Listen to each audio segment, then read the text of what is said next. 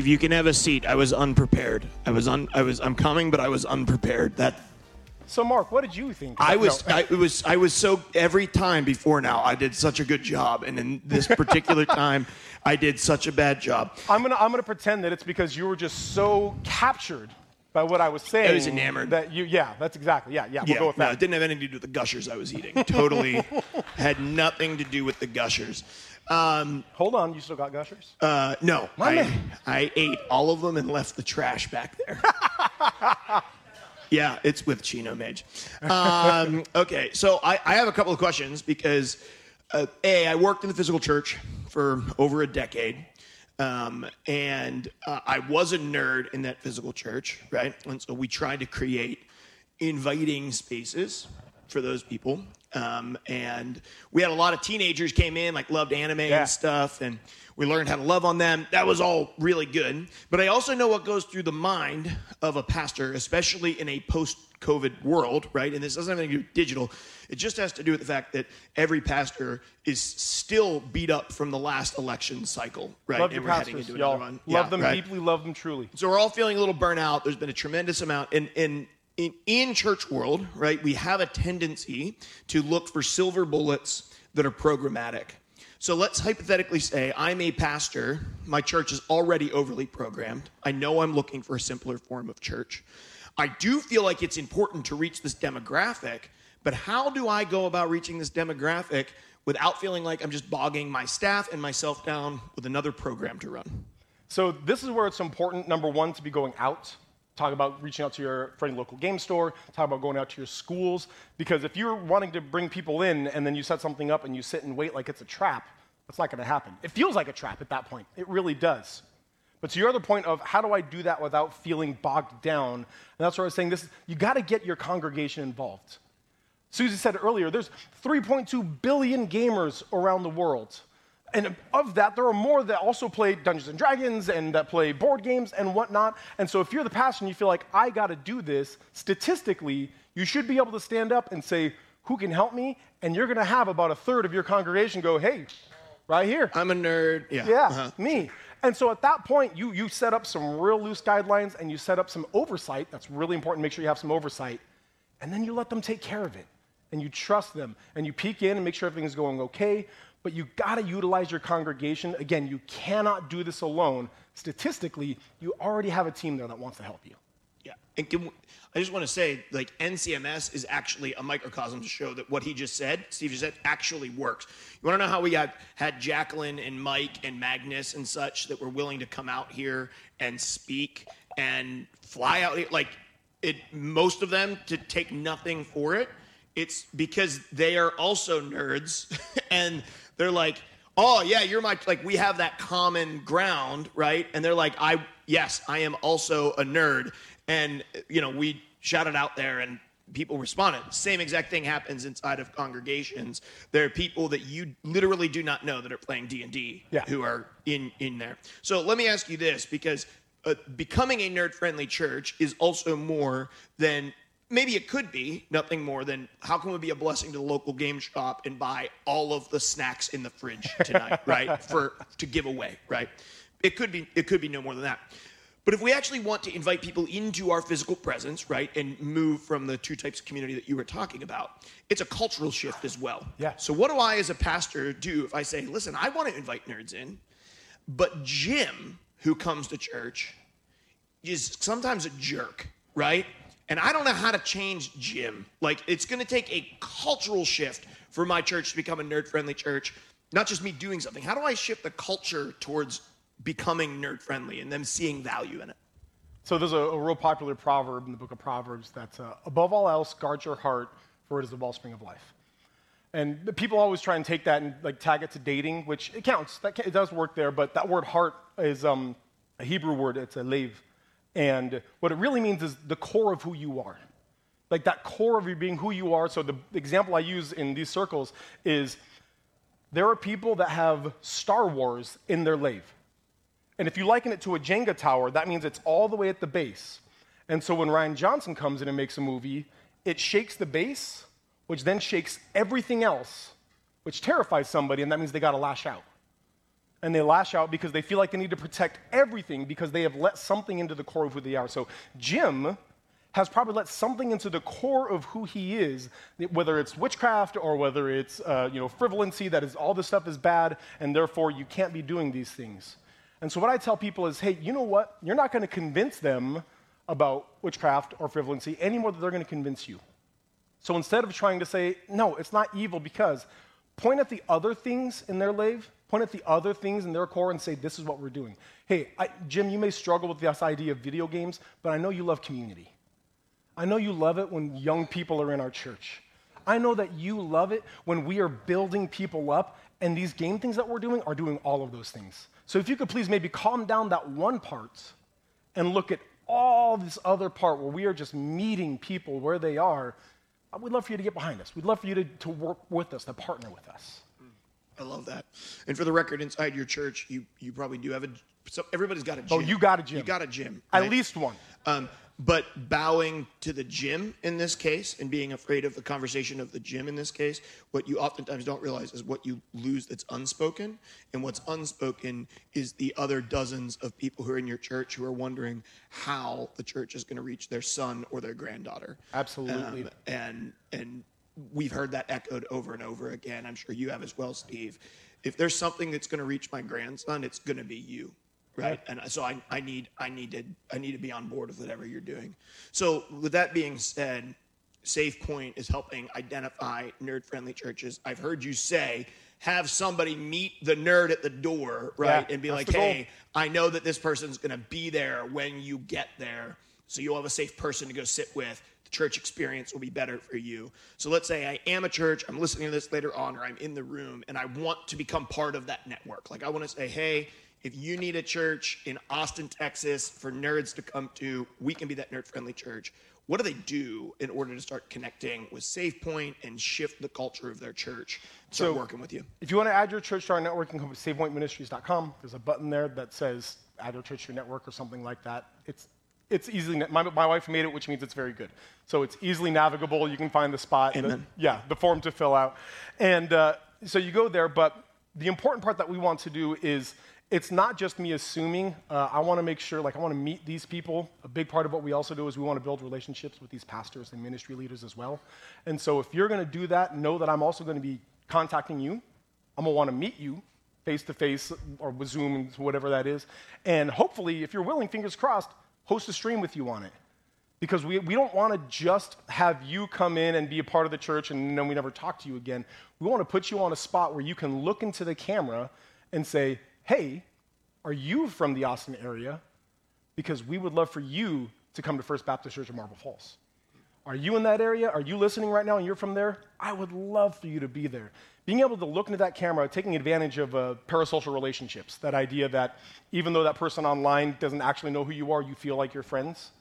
You can kind of take advantage of that parasocial relationship idea where you look into the camera and you personally invite them to that building. It makes a big deal. It makes a really big difference. And so you add your church to our network, I'm going to contact you, and hopefully you'll be willing to stream with me where you can start inviting people in. Awesome. Thank you. Okay, we have a couple of minutes, maybe 5-10 minutes to be able to take a couple of questions. So if we have questions, let's go over. Yeah, okay, that's fine. You do whatever you want to do. No, Matt, come over here. Yeah, back and forth.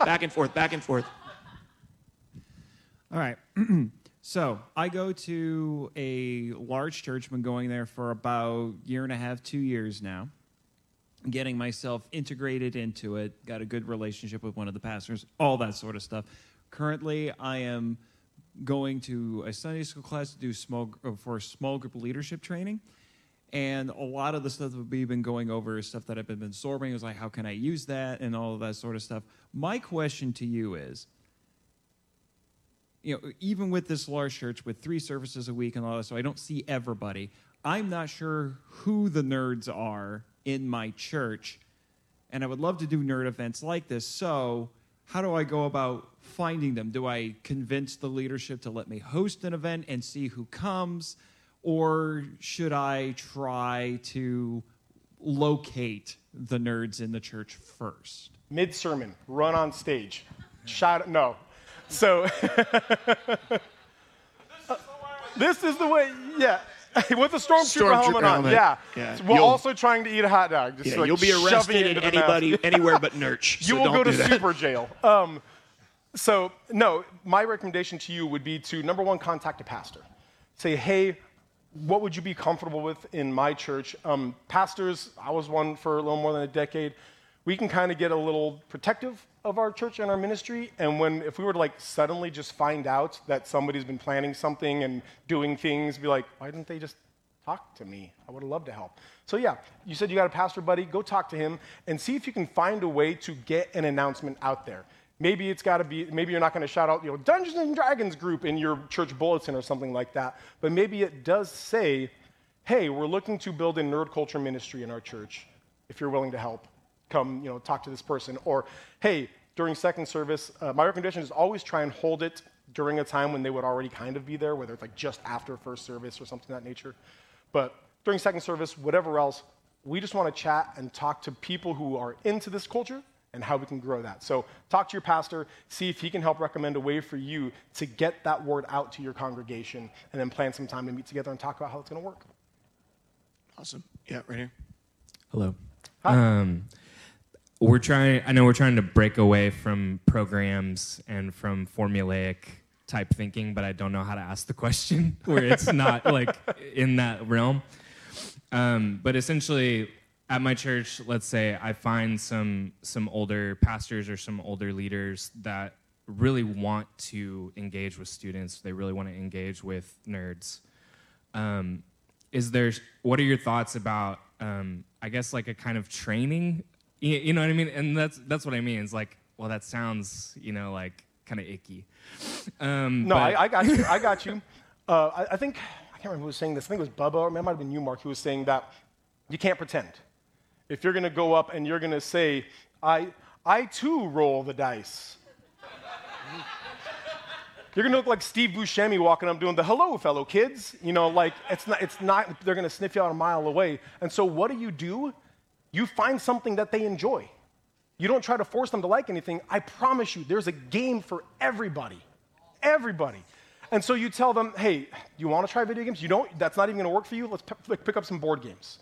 Cool, let's go through one of them. Let's play some together. You guys love these handful of games? Hey, here we are. We did it. We figured something out. Hey, you guys are actually way into D&D? We did it. We figured it out. So whatever it is, get them involved. Teach them not how to reach people. Teach them the game itself. Nerd culture, I've said this a lot to people out here. Nerd culture is inherently communal. It is something that it all by itself builds community. Even if you're playing a single-player, story-driven game, whatever it is, if I then tell you the new God of War made me cry, I got some heads shot up, right? We already want to talk about this. We already are having this conversation. So utilize that fact. Teach them the game. Don't try to teach them how to manipulate people or whatever else. Teach them the game, and let the game do the rest of the work to bring them into the Medoke, and then build that relationship to the koinonia. Yeah, we got time for like probably 5 more minutes, 1 more, 2 more. Let's go over here and then over to Susie. We'll be done there. Wait, where am I going? Right here. Oh, yeah, right here. Josh. Mine will probably be quick. What do you think about using, because nerd culture knows nerd culture, and we're talking about not being fake, using elements that we know to help us identify, like asking, hey, if you're interested in chatting in Discord in a bulletin, here's my Discord server or my Discord name. Or, hey, would anybody like to venture into the Forgotten Realms? If so, reach out to me. What do you think about doing specific elements to help identify those in the church initially? I think it's brilliant. Yeah, I think it's a great idea. Again, talk to your pastor. I don't know if you are a pastor. Talk to people in leadership, because if you find a way to sneak in who wants to play D&D and your pastor's not comfortable with that, it's going to become a problem real quick. So just make sure that you're talking to your pastor about these things. They're involved with it, at least supporting you in it. But then after that, yeah, saying in your bulletin saying, hey, what's your name, brother? Josh is here and part of our church, and he would love to connect with some more people on Discord. Here's his Discord handle. Hey, he'd love to sit down with some folks. I use the phrase TTRPG a lot, tabletop role-playing game, because it's not the phrase D&D. So that's what I go to. So he wants to join with some folks to play TTRPGs, whatever it is. Connect with your pastor, but then, yeah, I think it's a great idea. I just want to tap on that a little bit too. If you are a pastor in here, fly the flag. Like, That's fly right. the nerd flag Yep. when you have the opportunity, right? When I would walk through Disney with my kids earlier this year, there was like a head nod between me and other dads we were both flying the nerd flag on our T-shirt, right? And so similar is like two guys who are in Jeeps wave at each other when they go past one another, Yeah. right? Nerds know nerds. And so do it appropriately to a certain extent, right? You don't want to preach with a stormtrooper helmet on, for example. But maybe, unless it's a really good analogy, which it might be. Listen, if you wear this, you can't hit. I don't know. There's something in there to preach. But, you know, I would just start, I would just pick out my favorite nerd-friendly shirt, and I would preach in it. Like, I literally, when I go to my physical church, I wear my LTN shirt almost all the time, because there's somebody who comes through, and they're like, oh, like literally someone this past week was like, hey, I've seen with your shirt, will you talk to my son? He's a gamer. Like, and I just got a chance to connect with him for a little while. So, yeah, 50% off. Go pick up an Yeah, go LTN pick up some shirt. merch. Today, yeah. Grab a nerd shirt, go donate. right. Yeah. Let's go over here to Matt. Steve, you're a legend. Appreciate the talk, man. And love the use of the friendly local game store. Think it's brilliant. Question, amen. Real quick, my money-making job is I work at an FLGS. And so I have been able to utilize my church in some ways and partner with them in some ways. Like, we're having a community game night coming up, and our game store is saying, hey, take all of our demo games. It's fine. Take all of our demo games, take them to your church, and just put out, here's some of our pamphlets about our game store. And yeah, that's outstanding. So absolutely utilize your friendly local game store. Love it. I know that, especially this weekend, I've had conversations with people about, like, hey, how do we start doing some of this stuff, like, in our church, setting up computers, setting up tabletop games. In your experience when trying to partner with these friendly local game stores, how do you avoid some of the maybe potential competition of, like, hey, we want to come in and buy some snacks, but secretly we're trying to get these customers to do at our church for free what they normally come here to pay to do? How have you kind of combated that so that your intentions come off pure to these local game stores instead of competitive? That's a great question, and the answer is don't. Don't hold your events on Friday night. Let them go to FNM. Don't bring a case of energy drinks. Buy it from them. Whatever it is, make sure, hey, can I get your schedule? We put out a weekly calendar at both our stores. There's all things going on at both our stores. Grab that calendar, look at it, and say, where do they have empty spots? That's where we can do stuff. Partner with them. Don't do anything against them. Partner with them. Tell them, we would love to help bolster you. Even, again, you hold this event and they give you your demo games, tell them, hey, we'd love to make sure that people let you know that you're the ones who donated it. Love on them, support them, do not compete with them. Awesome, awesome. Can we give Steve a round of applause, just thanking him for wrapping up NCMS for us? Awesome job, man. Appreciate you, Steve. Appreciate what you're doing with SafePoint.